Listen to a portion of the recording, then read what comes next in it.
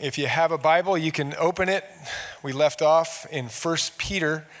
We're going through a series called Living Hope. How do we as believers have hope in a non-believing world? And we've been thinking about that theme throughout our study in 1 Peter. And today we're going to be in 1 Peter chapter 3. It's a new chapter with a continued theme that we've been looking at the last couple of weeks. Who has been here by a show of hands over the course of the last couple of weeks? So you've been with the series.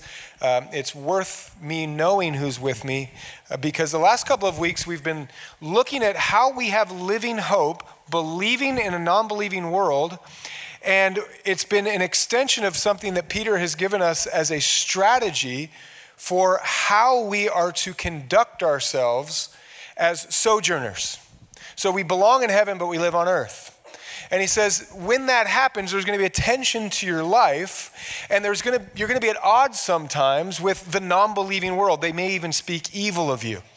So how do you respond? Well, Peter says you respond by having good conduct in your life in such a way that non-believers, or Gentiles he calls them, would see your good works, glorify God on the day of visitation. In the last couple of weeks, we've been looking at what that looks like in practical application of your real life.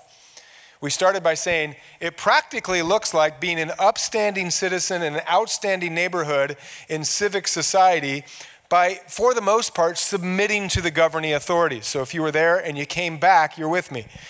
And then it got a little bit more acute, a little bit closer to your nerve, because we said it also looks like good conduct to glorify God, looks like being an outstanding employee in the workplace, and sometimes you have to submit to your boss. Sometimes he's not a great boss, but you are an outstanding worker regardless.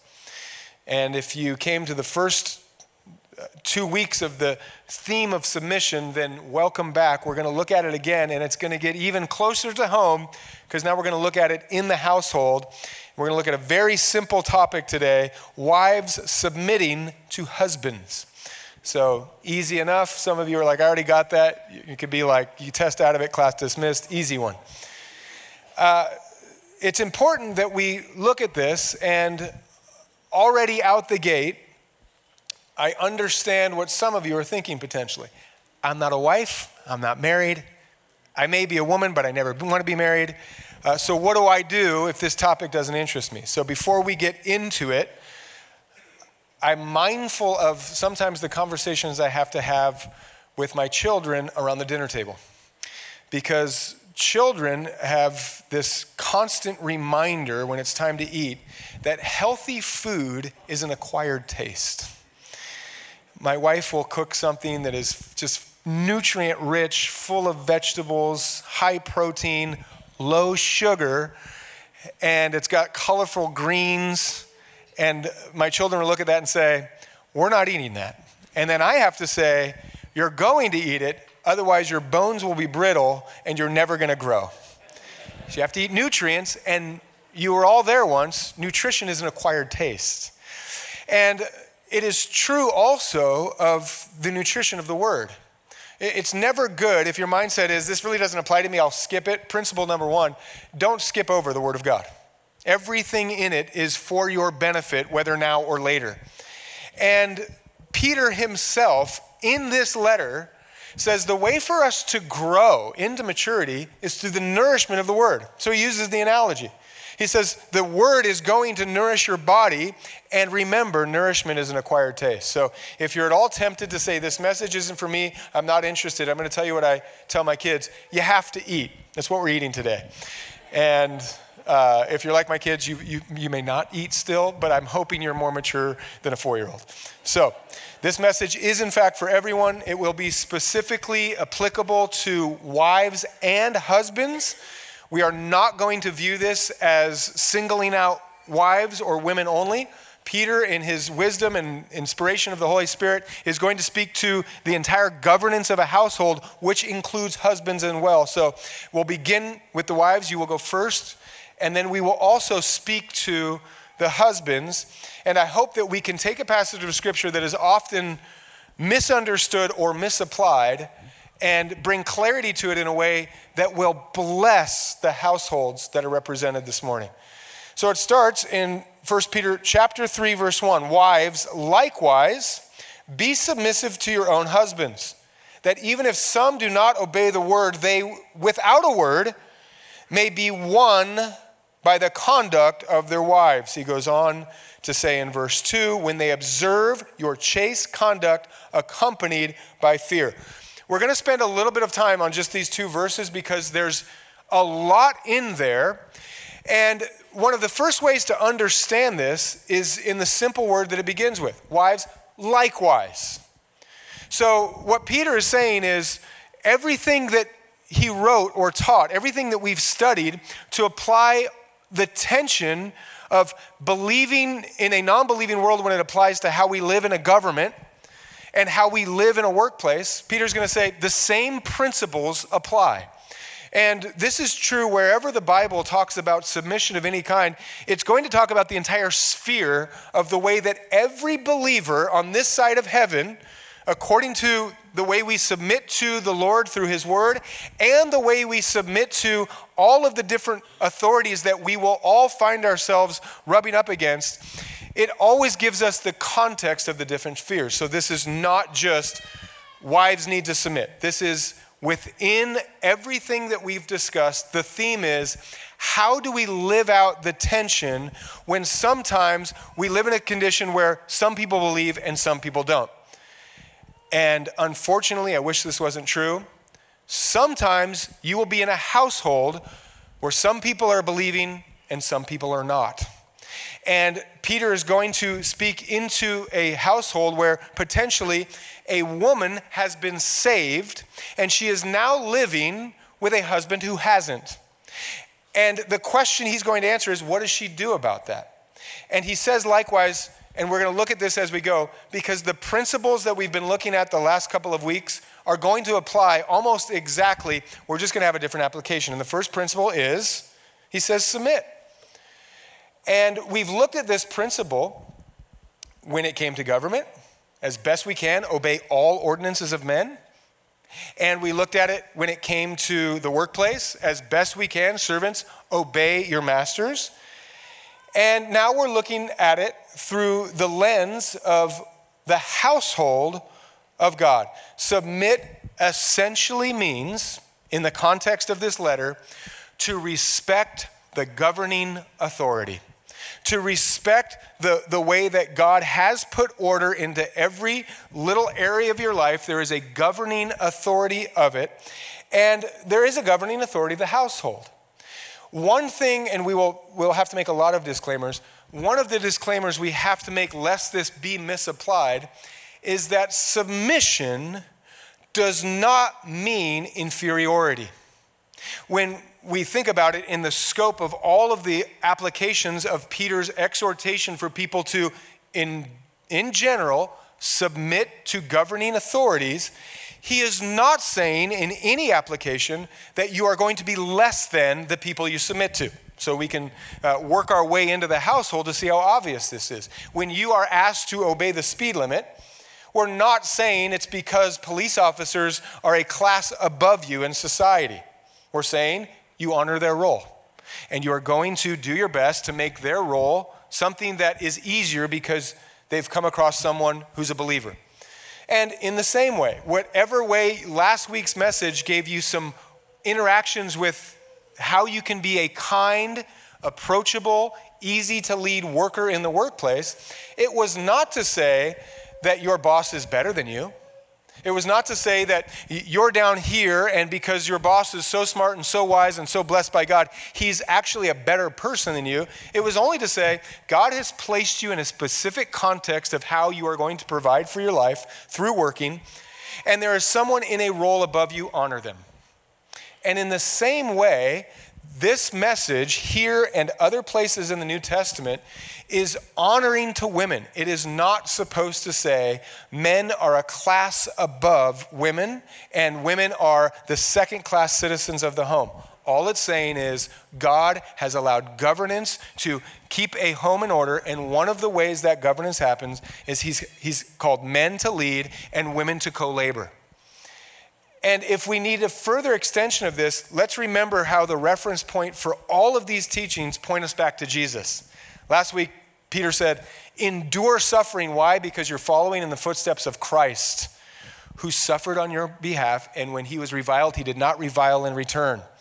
And now when we think about sometimes the carnal response to hearing the word submit, and we think, you're saying that you're better than me? Look to Christ.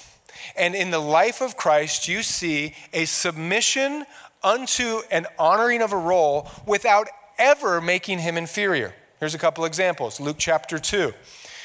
Jesus is in Jerusalem, and grace to all the parents this morning. The parents that were called by God to take care of the Savior of the world left him and forgot about him. They get all the way home and they realize we left our kid at the temple. So it gives me grace to, sometimes you lose track of your kids. Well, Mary and Joseph lost track of Christ, so grace. When they find him, he explained to them that he was about his father's business, and then he went home with them to Nazareth. And it says that he was subject to his parents. Jesus, the Savior, visible image of the invisible God, subjected himself to the authority of the parental unit in the household. Was he inferior? Of course not. He was in all ways greater and more majestic than they ever even knew in the moment. But to honor God, he honored the role. And to take it even further, we see Jesus the night before he was crucified. He's about to be betrayed in the garden.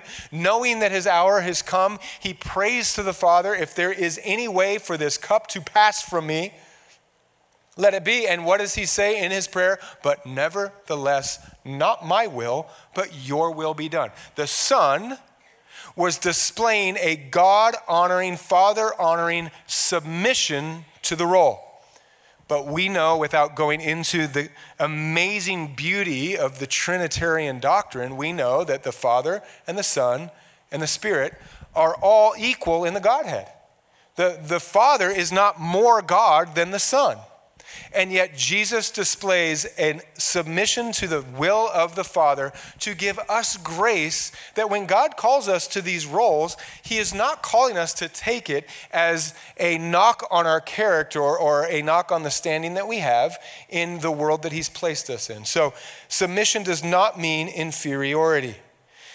But he does say, and now he will give us some ways that in the household there is a strategy that we will in all ways look to both the principles and the precedents for how is it executed to the glory of God. First, let's understand what women are actually being called to in this exhortation. He says again in verse 1, wives likewise be submissive, here it is, to your own husbands.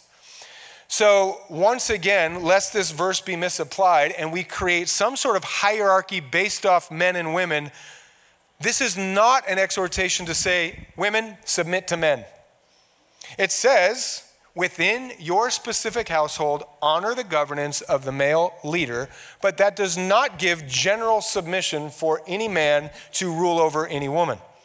And that gives some clarity to how we can encourage and build up all of the other ways that God has called women into roles sometimes of leadership. The Bible only gives 2 instances where the governance is specifically calling for male leadership. It is male leaders as elders of a church and a husband leading the home. Everywhere else, the Bible does not have any actual pinpointed teaching on whether or not women can lead in politics, whether or not women can lead in a classroom or in the education world, whether or not women could lead in the world of finance or economics. This is a very specific moment that Peter is going to say there is a design within your household where your role can give glory to God in a very unique way unto your own husband. And then he says, verse 1, once again, here's the strategy. The first principle is whether it's government, whether it's workplace, whether it's home, honor the role. Honor the role by being a submissive person unto the Lord. And then the second principle, he says in verse 1, that even if some do not obey the word, they without a word may be won. So here's a principle that stays constant in all the application. honor the role, even if it's less than perfect. Remember, in government, he says, to all honor and submit to all ordinances of man unto the Lord, meaning sometimes we are going to be asked to do things within the scope of obeying the law that is something that it wouldn't be a law we would have thought of or made up or even like. But unto the Lord we will do it because we are not submitting to the law, we're submitting to the Lord. And same with the workplace. He says, servants, obey your masters. Some will be gentle. That's great. That makes that message very easy. Some will be harsh. That makes that message that require much more Holy Spirit empowerment to actually apply to your life. But the principle is honor the role, even if it's executed less than perfect. And now Peter says, and it holds true in the household. Honor the role of the husband leading the home, even if he's not a perfect leader of the home. He says, even if he's not obeying the word. And we're going to figure out the extent and the scope of how far he's supposed to take, or you're supposed to take that. But the principle is, and grace for all family units this morning, as much as God has called men to lead the homes, God has called imperfect men to do so. That every single one of you wives that are considering how this Bible teaching applies to your life, at some point or another, it could be today, it may be down the road, but there will be a time, whether it's for a day or a season or a full-on hardening of the heart, where the person that God has called you to co-labor and partner with is not perfectly obeying the word. And your role unto the Lord is to say, that's okay, I'm going to do my part and honor your role even if it's less than perfect. The context of this, once again, to reemphasize, was first century church. This is Christianity spreading like wildfire in a culture that had household gods. The Roman household pagan world, it was unheard of for a woman to have her own religion. Whatever the household religion was, that was the religion of the wife and all of the children, and from generation to generation. And then this thing called the power of God through the Holy Spirit started spreading like wildfire and started saving people at unequal times in households. So imagine a woman gets saved and she now has questions. Well, I'm saved, but my husband is pagan still. He's still worshiping Jupiter and bending his knees to Caesar. And the question may have arose and gets word to Peter, what do we do? Do we stay? Do we live in this household even though it's not fully honoring to God? And the question applies to every topic that we have hit leading up to this point. What do? You belong in heaven, but you live in a fallen world with a government that is imperfect. What do you do? What do? You belong to work for the kingdom, but you also have to work amongst Gentiles in the real world. What do you do? And the wife has the same question. What do I do with a husband that doesn't honor Jesus? And Peter is saying to all three, the principle at play is we are not going to be revolutionaries. Every person we interact with is eventually going to be grateful that we became followers of Jesus because we are so honorable in the current condition. It will not be perfect always, but God's people, the holy priesthood that he has made us, the little servants that are representing his glory everywhere we go, our job is to be the most outstanding and upright people in every role that we interact with. And that is the way that we will win people to the glory of God, including in the household. And so now we come to a second disclaimer. How far do we go? And we, I hope, have asked the question week by week. Are you saying that we submit to every government ordinance no matter what? Are you saying to servants who are serving a master who is evil and cruel and breaking the law to continue with him no matter what? And what about a wife who is not only living unequally yoked, but is now also partnered with a person who is downright evil with evil intentions? And the answer remains, all submission is unto the Lord. And as soon as it cannot be done unto the Lord, it now has grounds to be not done at all. And so the theme that we keep looking at here is we can be obedient to man until we are asked to be disobedient to God. So I realize that some of you are listening to this message and it's more theory. Some of you are thinking, okay, I just want to have a good worldview when it comes to Christian marriage. And some of you are going through it right now. You came to church, you're asking God to speak to you, and he's speaking to your real life circumstance. How am I supposed to continue with this person? So remember the principle, we submit unto the Lord. If you are unequally yoked with someone who is asking you to break the law, then on behalf of the Lord, I will say that you have the right to go non-compliance. I look at my wife, and as I am being cleansed and refreshed to lead her unto the Lord, she needs the Holy Spirit antenna anytime that I am leading her in a way that would require her to be disobedient. So if I said, hey, I want you to meet me at ICCU at 10 a.m. in the morning on Tuesday, and you know what, that is way too specific, so let's just keep it general, lest some of you think this is a real plan. So I say, meet me at the bank, and when I come out with the bag of money, I want you to drive away. She should rightfully say, I'm calling the cops. I'm not your accomplice. You can be Clyde, but I'll never be Bonnie. And however that works in your life, this requires you to have the Holy Spirit leading you and guiding you so that you are not obeying man and disobeying God. So the disclaimer is submission from government to workplace to pastors, parents to children, husbands to wives. Submission is never absolute. If a pastor tries to lead you and say, you have to listen to me as your pastor, and he's being unbiblical, there's the door. And the same with husband to wife. As soon as you're being disobedient to God, you have grounds for non-compliance. So we continue. And now we get closer to the strategy, and it's like as if Peter has now crystallized the strategy that we've been looking at the last couple weeks. For the household, he can do it in one verse.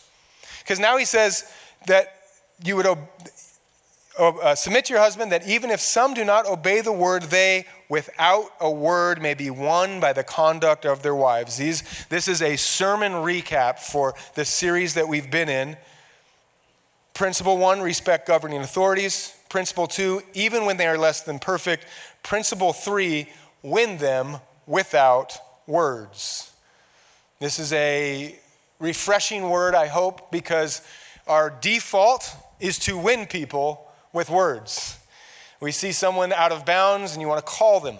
You hear someone speaking evil against you and you want to return serve.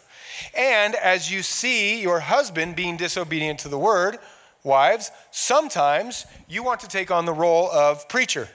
And so you say, hey, here's what you need to do. You need to wake up earlier, and you need to pray more. You need to lead our family in prayer more. And you need to go to church, join a men's study, and you need to do retreats and start serving, and you need to finally get your act together so that our household can be blessed because you are keeping us outside the grace of God. Now, it doesn't mean that you're not right.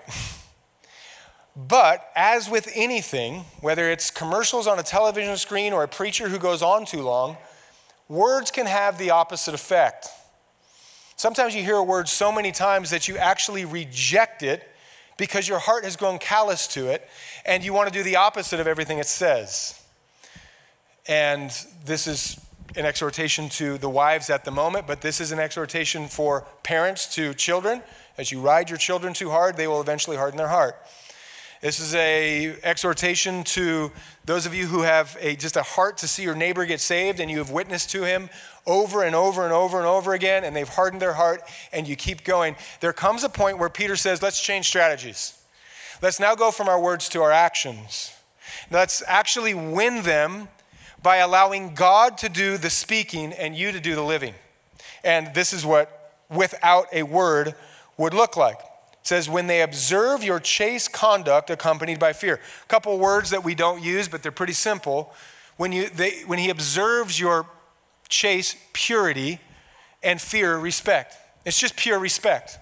It's a desire you have to honor his role, to not question, to not undermine, and to begin to shift so that he begins to see your life doing the preaching through, as he says, through just your chaste attitude, just this pure heart that you have. And he's going to give kind of a word play or a word picture of what some specifics of this might look like. So he says in verse 3, here's an idea for the wives. Do not let your adornment be merely outward, arranging the hair, wearing gold, or putting on fine apparel. He says, just like you wouldn't only be working on your outer beauty. If you're a believer, and by the way, he says only outward, it's okay to have a heart to look nice. He says you can put on gold, you can do your hair. Ancient women, not unlike modern women, they liked to look nice. That seems to be a theme of how God created the beauty to be enhanced in women. It's a joy for men to celebrate the beauty of women, and when you look nice, it's great. But what Peter is saying is, but you can't just look nice on the outside. Because we've all met someone, or maybe we've watched them on reality shows, keeping up with the housewives of some city, whatever it is, and they look great. And the reason that everyone tunes in is because the outside beauty doesn't match the inside heart at all. And so drama ensues. And people watch it because it's like watching a train wreck. It's like, what's going to happen next? And Peter's saying, now, believer, we know that real beauty is deeper than your skin. Praise God for the ancient wisdom of the Bible to free you from the standards that have placed on the world, that you got to take matters into your own hands and you got to just convince your husband, and then you got to take matters in your hand and everything's external. Peter says there's another way. He says, rather, let it be the hidden person of the heart with the incorruptible beauty of a gentle and quiet spirit, which is very precious in the sight of God. You want to know what Peter's concept of pure respect and winning a husband without a word looks like? You become this beautiful person in your heart. You become someone that, yes, you spend a little time in the mirror, but you spend even more time allowing God's word and God's presence to make you a beautiful person. And here's the payoff. Let aside your marriage. It says that kind of beauty, the beauty that is renewed in your spirit by the power of the Lord, incorruptible. Now, that word does require us to have that. Every so often you look in the mirror and you get the reminder that beauty is corruptible. We have the wedding vows, and it's like richer or poorer, sickness and health. We leave one out, but it should be there. Beauty or ugly, because it's all fading. Your best day is your wedding day, and then how do you conquer that? You actually become more beautiful as you grow in love with Jesus. That's the design of God. God does not want us to be people who are chasing after our 20s or the peak of our 30s. God wants us to be people who are chasing after him, and our inner beauty becomes so precious in his sight that it becomes attractive to someone who has hardened their heart towards God. So rather than sneaking into his car and super gluing his radio to the Christian music station so that he has to listen to it on high volume wherever he goes, you grow more and more in love with Jesus. He says, with a gentle and quiet spirit. Your husband sees you just reading the word. He sees you calm and peaceable in the midst of a storm. He sees you loving Jesus in prayer. He sees you caring for your kids and your neighbors with just that calm spirit that just glows the glory of God out of it. And he says, you do that and you might win him. So there's a way that God could use your obedience to continue to love God above all else, and it might, and you may win him. So women, endure. Be patient, have a living hope that God can work without your words, and he can just glow out of your spirit.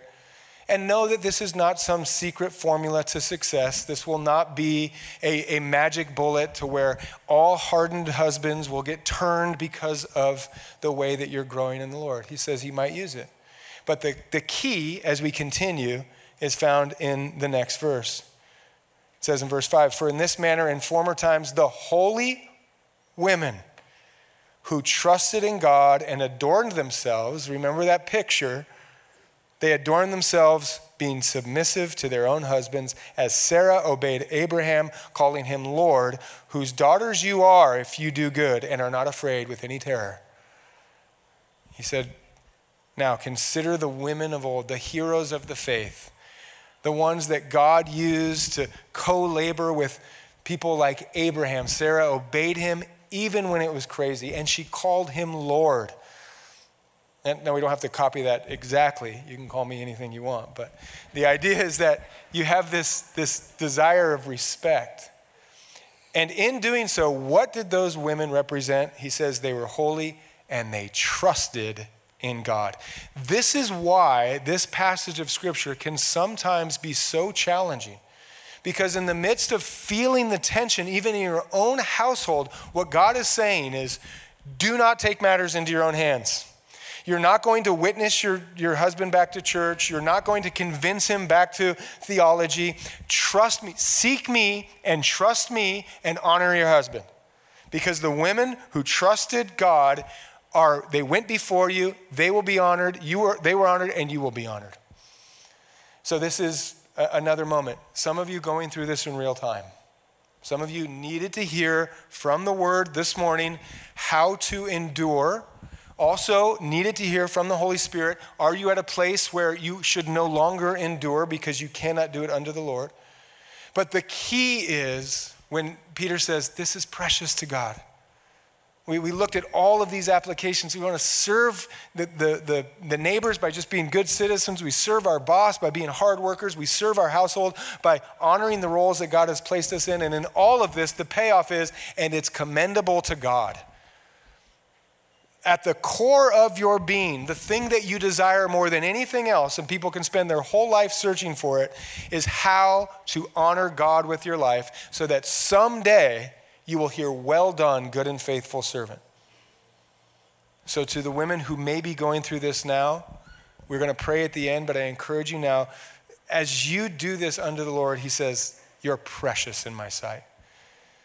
I see you, commendable unto my glory, well done for your patient endurance. Continue to seek him. Now, this is what I love about the Bible.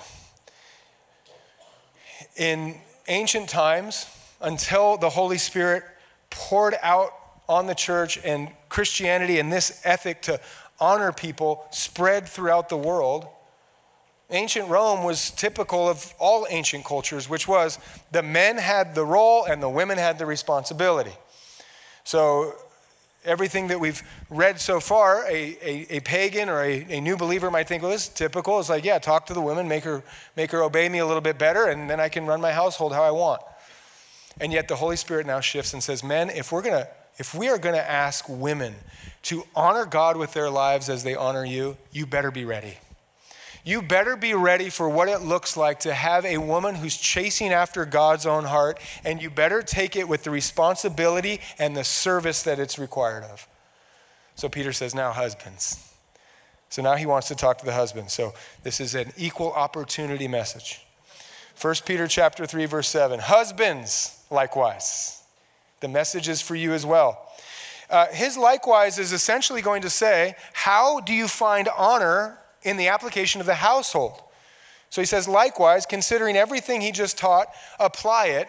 And he's going to give some real, applicable, do this in the household to love this woman that is being built up to honor you. And here's what he does. He gives 5 points of advice, 5 points of exhortation. 1, he says, dwell with your wife.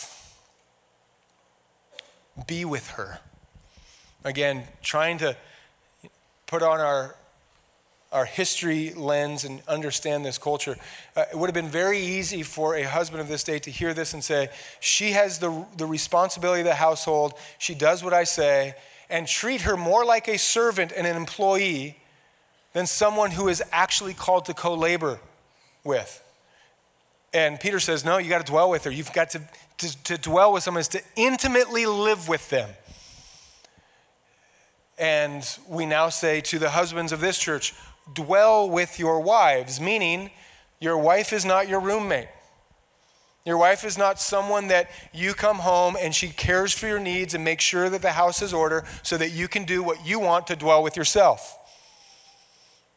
You are supposed to live with intimacy in a heart that God has brought you together to be one flesh, to dwell, to live, to abide together, is what Peter says to the husband. So care for her in that way. And then he says, to dwell with your wife with understanding. Men, I'll just be praying for you on that one. That could take a long time. In fact, it will take the rest of your life to fully apply the exhortation of the scripture to seek to understand your wife. It is, again, a moment of every wedding that I've ever been a part of. When the vow comes, we always say, do you promise to seek to understand? And the idea is not just to get married, but for the rest of your lives, you will have to continually figure out who's sitting across the dinner table from you. I love one pastor said that he'd been married 5 times. And, he leaves it hanging. You're like, a pastor's been married 5 times. Do you think that would be a disqualification? And then he says, and they were all to the same woman. Because you get married, you're in a season of life, you're young, you have no kids, you're in a certain house, certain job, a certain city, a certain town, certain church, and then everything changes. And you have to understand the woman that you're married to again, and again, and again. And you have to listen to this as the same energy, the same excitement that you sought to understand your wife when you first laid eyes on her. And you wanted to understand her name. You wanted to understand her number, probably. You wanted to understand how you could set up a time to ask her questions, to get to know her. It is with that same heart that you are to continue in your marriage, to continue to understand. Why? Because the very next thing he says, seek to understand, giving honor to her. So you're supposed to be understanding your wife so that you know how to build her up. So that you know her needs, you know her desires, you know her fears, you know her worries, you know her anxieties, you know things she's thinking about, you know things she needs to grow in, you know things that she has for you to grow in. And you're understanding so that in all of the things that God has put on your heart, you honor it. You say, I want to listen to you, and I want to serve you. I want to lay down my life for you. And where the Bible is sometimes misapplied to say, wow, it's got this real disordering of the household, the man's in charge and the woman's just supposed to serve, we come and we say, don't you understand what the Holy Spirit's doing is elevating? All of this is so that women could be honored in a way they never were before. And wherever we go, where believers spread the gospel and they have a household, people are supposed to look at our marriages in the way that we honor one another, and they're supposed to see the gospel. Paul says that men are supposed to love their wives like Christ loved the church and gave himself up for her. Christ honored the church by dying to give it birth. And we are supposed to honor the women that God has called us to be co-laborers with. He says, honor to the wife as to the weaker vessel. We've run out of time, so we'll skip that one. And then we'll get down to, we'll go, we'll do it. So this is going to sound very controversial. There's a couple readings, and I think they're both valid. One of them that Peter might be suggesting us to understand is, this is going to be groundbreaking for our culture, especially if you're new to just how solid the Bible is and not shifting for the times of the culture. But up until recently, this was just a matter of biblical fact that women are the weaker vessel in their bodies. Men are stronger than women. And how that's a controversy, I do not know. But the fact is that men, if we are stronger, if we have been given through the density of our bones and the growth rate of our muscles more strength, it means that we are to serve in our strength, to not put burdens on our wives that are not due, and to care for them in a way that honors the vessel that God has placed them in. That we are not supposed to use our strength in any way to violate honoring the wife. I'm at a young age trying to instill this into my son. I said, Tommy, you can wrestle with me, you can hit me all you want, but you can never lay your hands on a girl. You can't hit, you can't slap, you can't wrestle. I want you to point all of that at me and all your friends at school. Why? Because I want him to know that to honor women, you cannot use your strength against them. I'm glad that the Bible states that, and I will not move from that position. The other way that this is often explained is not the vessel of the body, but just the wordplay, the vessel. So you have this picture of vases or something that would be used in the kitchen as cookware. And Peter's saying, okay, you've got men, they're like the iron pots, okay? You just throw them on the ground, they'll be fine. But the women, you gotta honor them like the fine china. That is the delicate, beautiful, precious vessel of God that deserves the highest spot on the shelf, and honor them as such. So men, be gentle. Be gentle with their hearts, be gentle with their minds, be gentle in the way that you care for them and honor them and love them, and know that in doing so, it is part of your duty to honor them. And then he says, being heirs of the grace of life.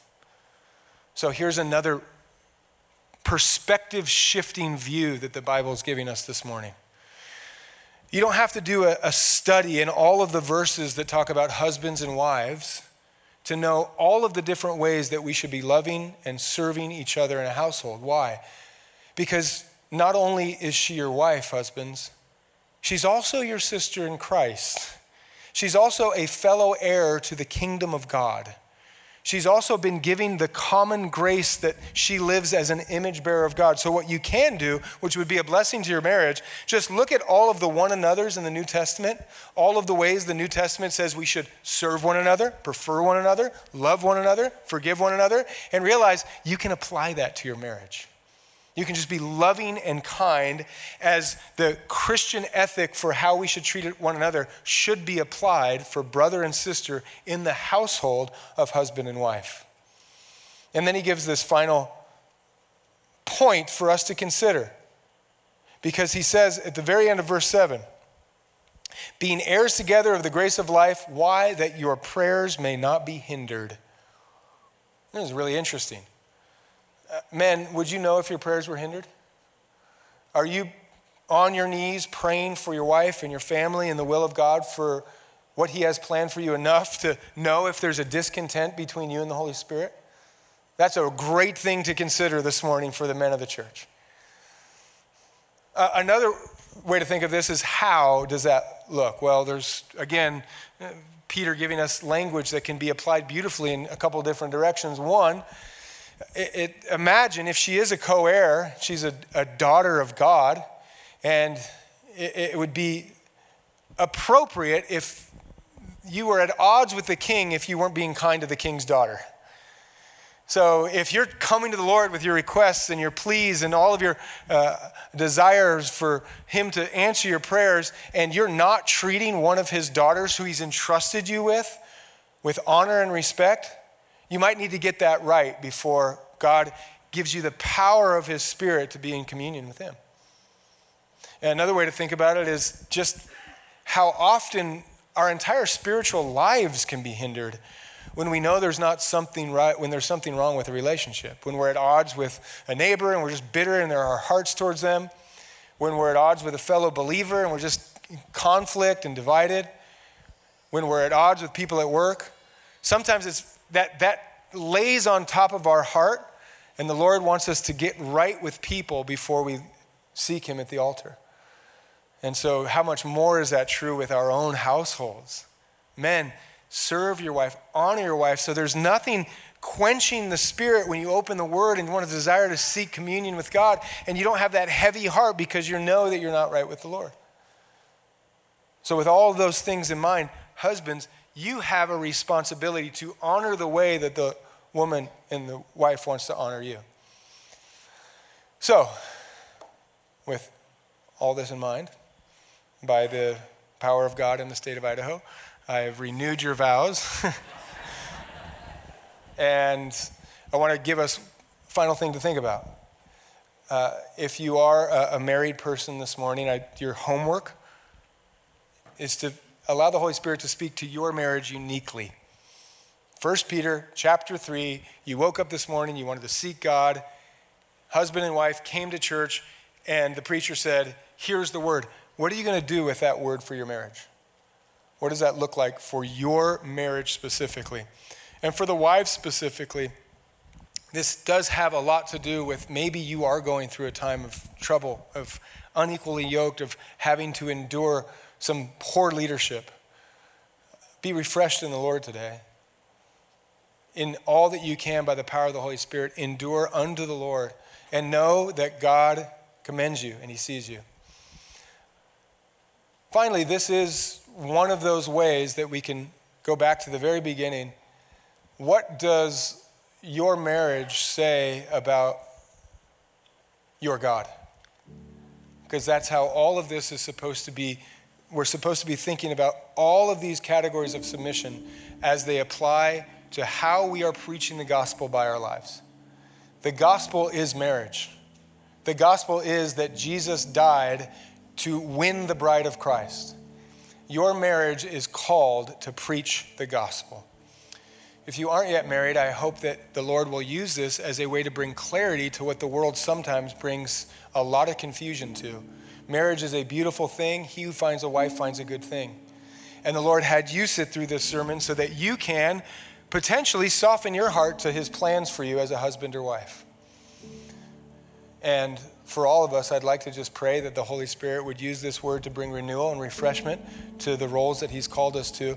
We're going to continue next week, but we really have gone through this passage from chapter 2 to chapter 3, where for the last 3 weeks, we've considered how our lives are representing the glory of God. So I'd like to just pray for us that the Holy Spirit would give us grace to live these messages out, and then we're going to sing a song of worship and take communion. So let's pray. Let's stand and pray. God, we thank you for your word.